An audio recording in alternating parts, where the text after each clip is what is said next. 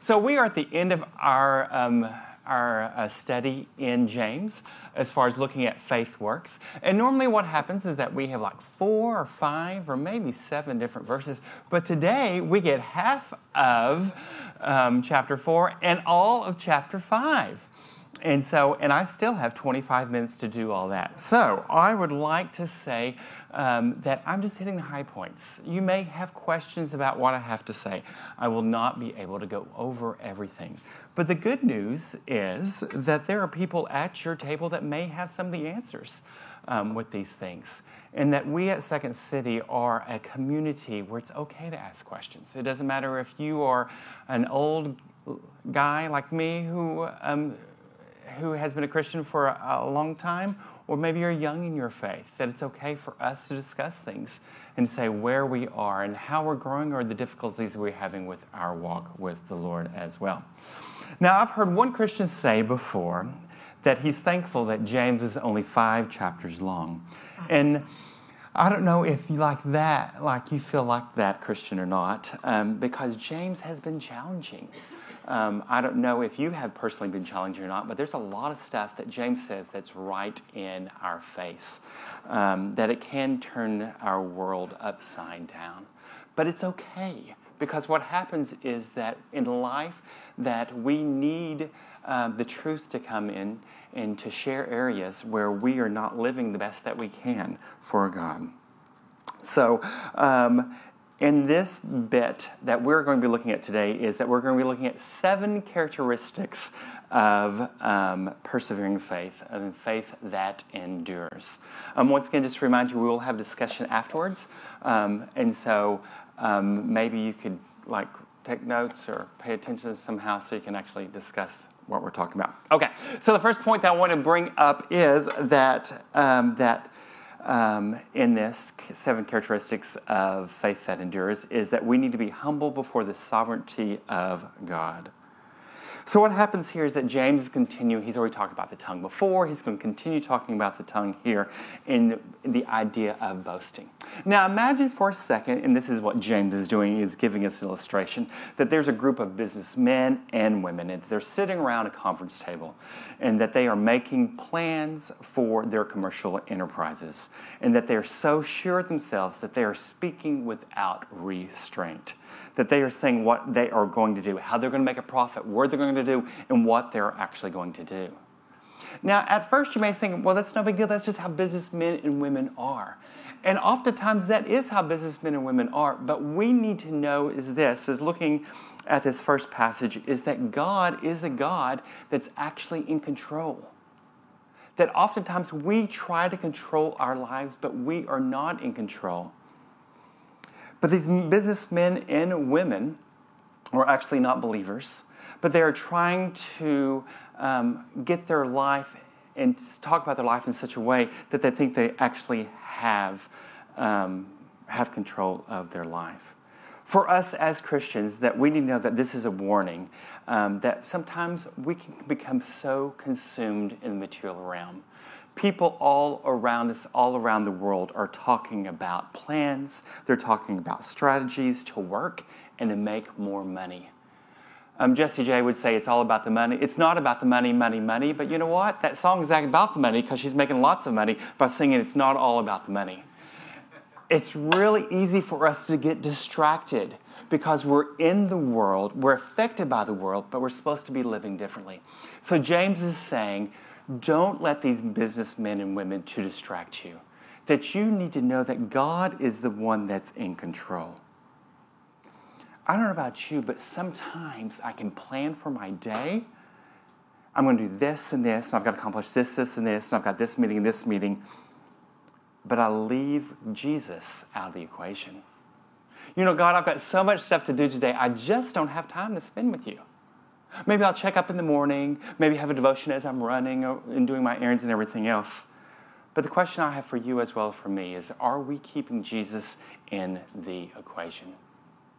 Now, looking at this passage of Scripture, I'm not going to be reading through it and everything else. There's just 5 things that the people are talking about, that they're certain about their future, they're certain about different times, they're certain about different places, they're certain about different activities, and they think if they do all this, then they will get their desired results. Well, I've been around this old earth long enough. Sometimes you can work really hard and you don't get what you want. Sometimes you can pray really hard and you don't get what you want. But the thing is in the midst of that, you're not alone. That God is in control. He lets circumstances happen. But the question is how to reflect back to give Him glory as well. This kind of reflects back to Luke chapter 12. Jesus gives a parable where he's talking about this guy who has so much. What he's going to do, he's going to tear down all his old barns and build new barns because he has so much. And Jesus calls this man foolish because he doesn't know when his life is up. Because it says that very night your life will be demanded. There's a guy on the stage, his name is John MacArthur, and he says this: life is far from simple. It's a complex matrix of forces, people, contingencies, and circumstances over which we have no control. Despite that, some people foolishly imagine that they are in charge of their own lives.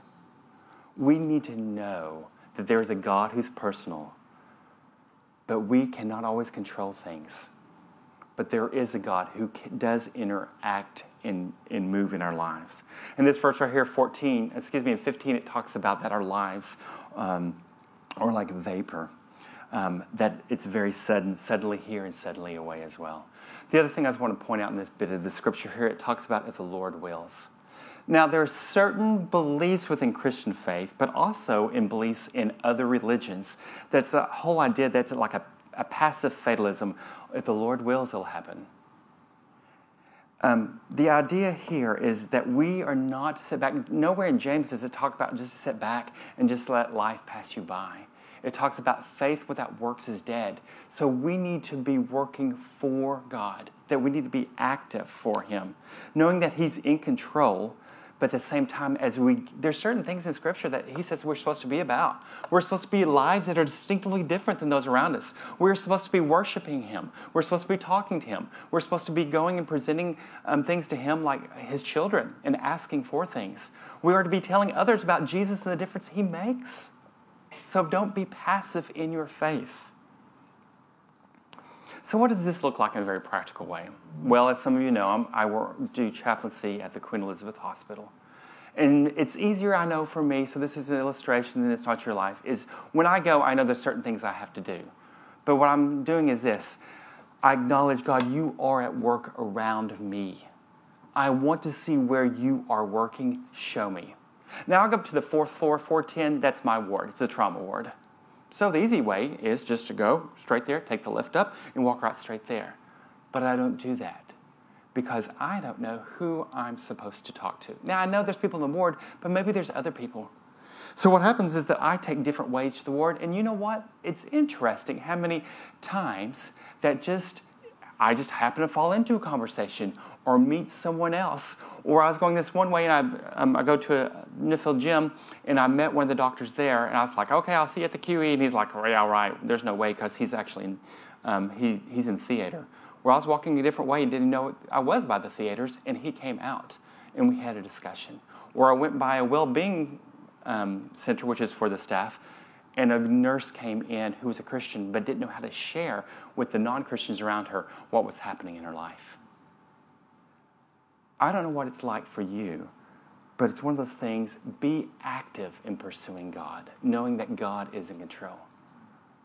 You know what? Let's go ahead and go to the second one. Second one is going to be looking at just in chapter 4 and verse 17. And talks about being obedient to the will of God. Now, Rachel joked that she was going to read from the Message. I'm actually reading from a translation, J.B. Phillips' translation, and it says on this verse, "No doubt you agree with the above in theory. Well, remember that if a man knows what is right and fails to do it, his failure is a real sin." And I just want to throw that out there for you women. It's the same thing.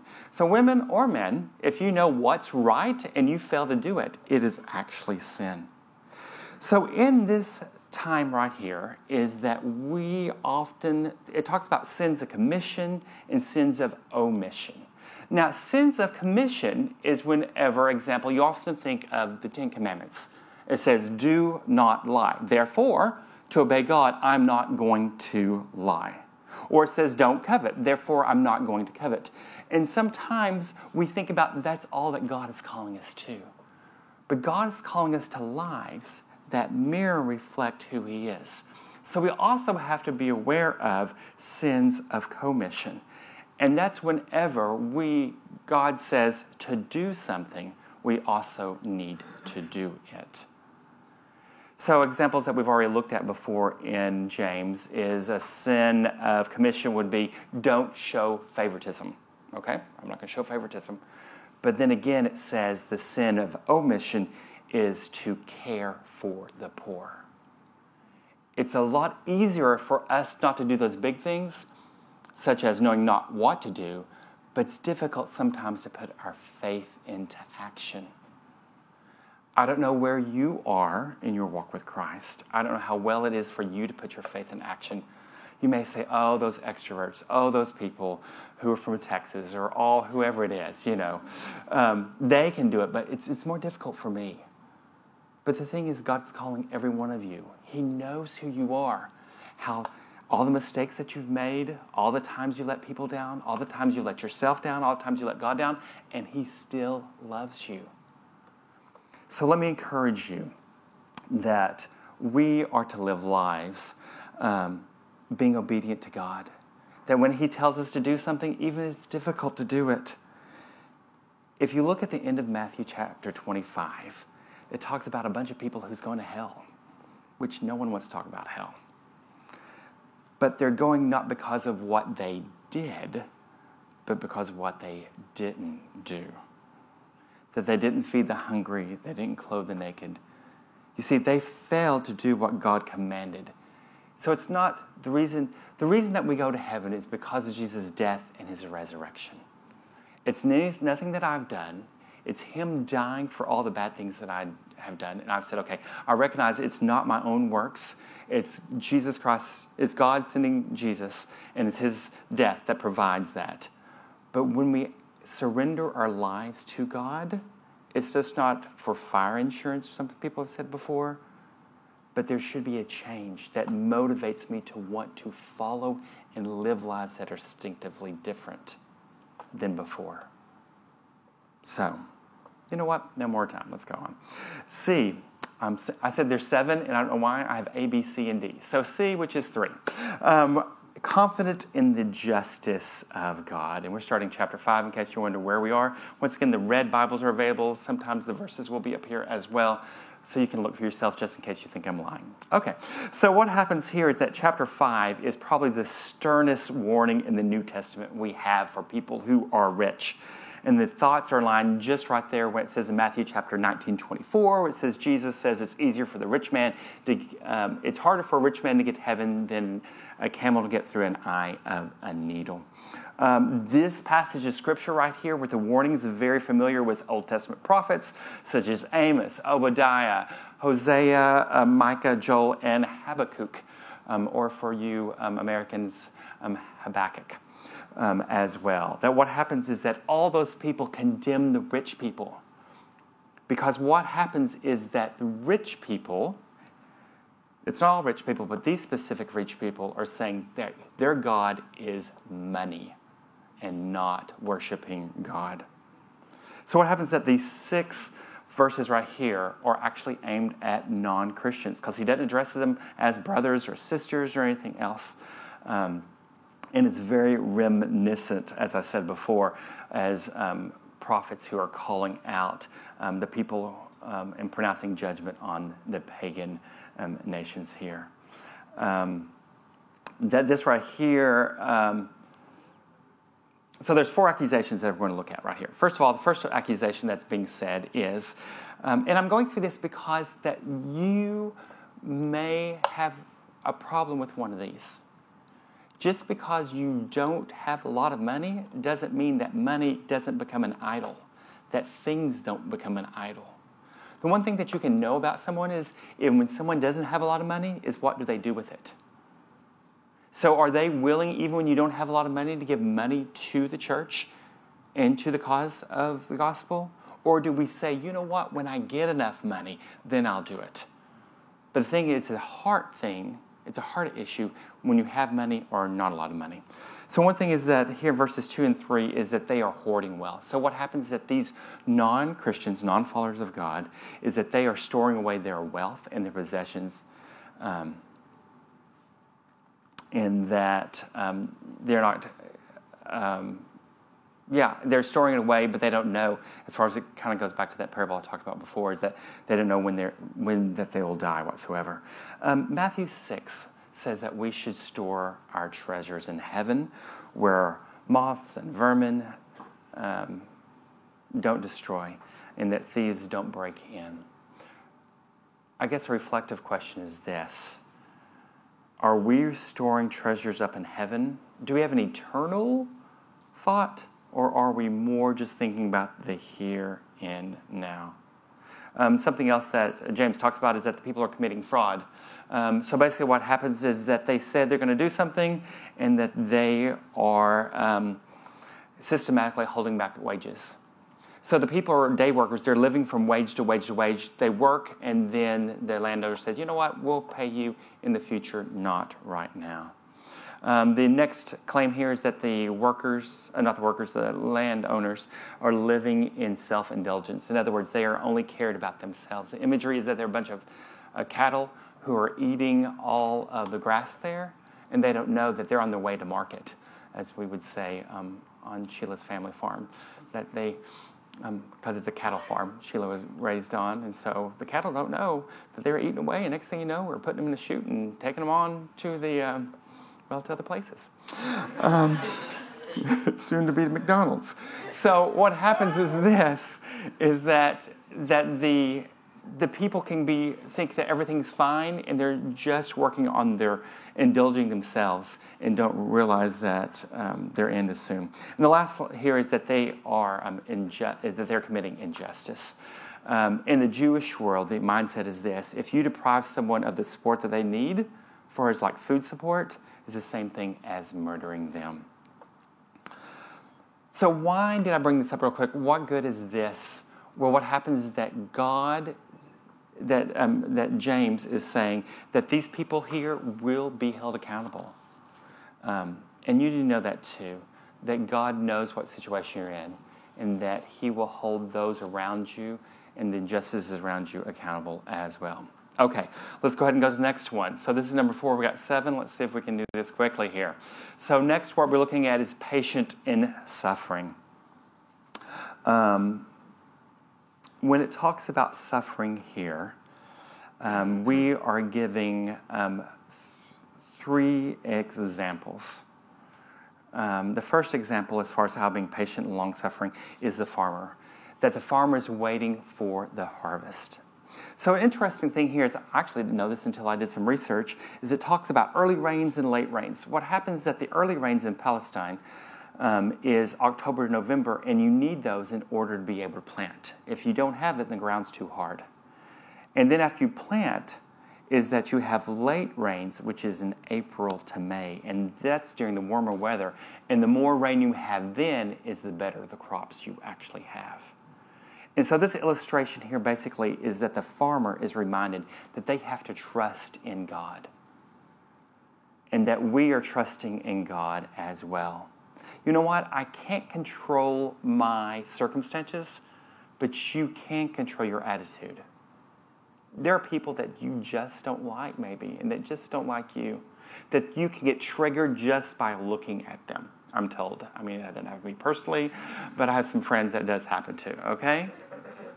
But you can go in before you actually see that person that you're triggered by, or their actions, or what they're going to do. You know they're going to do the same thing every single time. I mean, and if they really loved or cared about people, that they wouldn't do that. Now, would they? So what happens is, as you're feeling that frustration, you can go ahead before you get into the circumstance, say, you know what? I know it's going to happen. I'm not going to let them trigger me, because no matter what they say, I can control my emotions, and I can control my attitude. I can't control the circumstances, but you can control the attitude. It's not easy, I'm told, but it is something you can do. Second illustration right here is like a prophet speaking the truth. The prophets reminds us that patience does not mean inactivity. In the midst of persecution, that they were bold in speaking out, and that they were often suffered, but in their suffering they endured. So Elijah was hounded and hated. Jeremiah was thrown into a cistern, which is an empty well, with the threat of starvation. Amos was falsely accused of raising a conspiracy and told, you know what, just go back to where you're from. You're not welcome or wanted here. But let me just remind you from Matthew chapter 5, I think it is. It says, blessed are those who insult you, persecute you, and falsely say all kinds of evil against you because of me.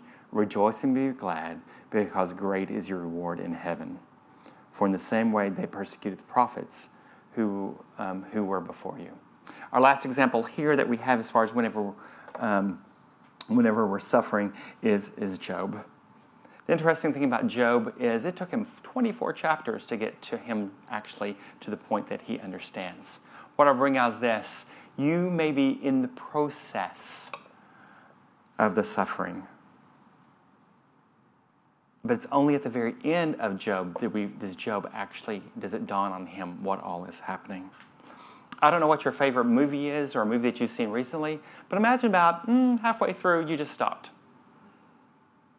There's no resolution. That the main protagonists or characters, they're pretty much in a difficult situation. Sometimes we look at our own lives and think, you know what, it's never going to get better. And that is a lie from the devil. And the reason I say is this, it's not going to get better. You may continue to get persecuted. Things may continue to be different.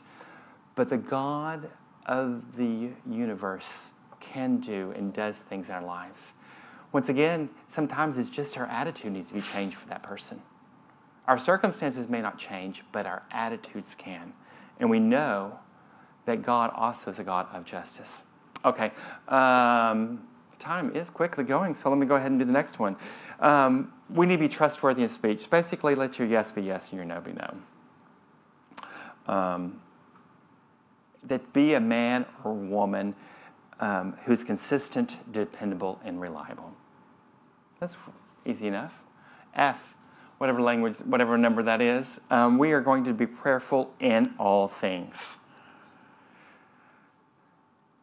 And this section right here is that it talks about 3 specific life problems. And in the midst of these life problems, the answer is prayer. The first one, it says, when you're hurting, it says, is any among you in trouble? The Greek word there means trouble or hurting or suffering. What that means basically is this, is that it is internal stress caused by an outward circumstance. So whether it's a physical, spiritual, emotional, financial, that's what this word encompasses, all of that.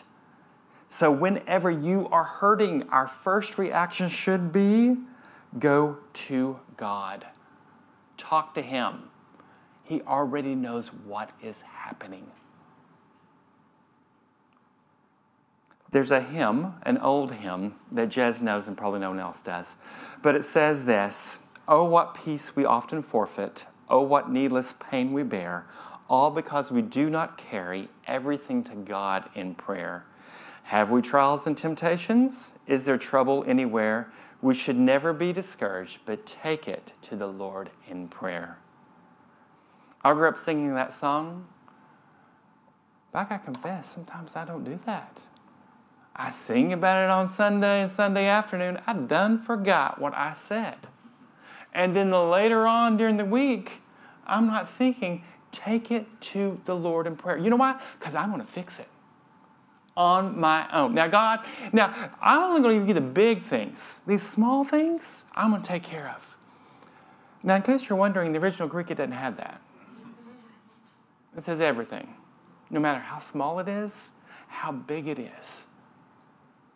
Our thing should go to prayer.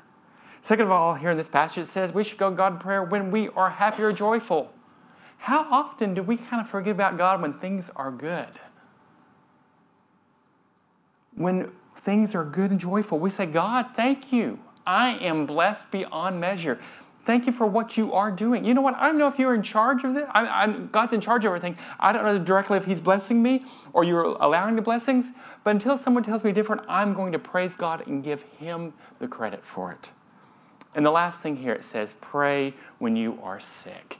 The idea is here, it says, talking about calling the elders. There's discussion, is that elders as far as just like the 3 elders that are here, or is that any man or woman who actually has strong faith?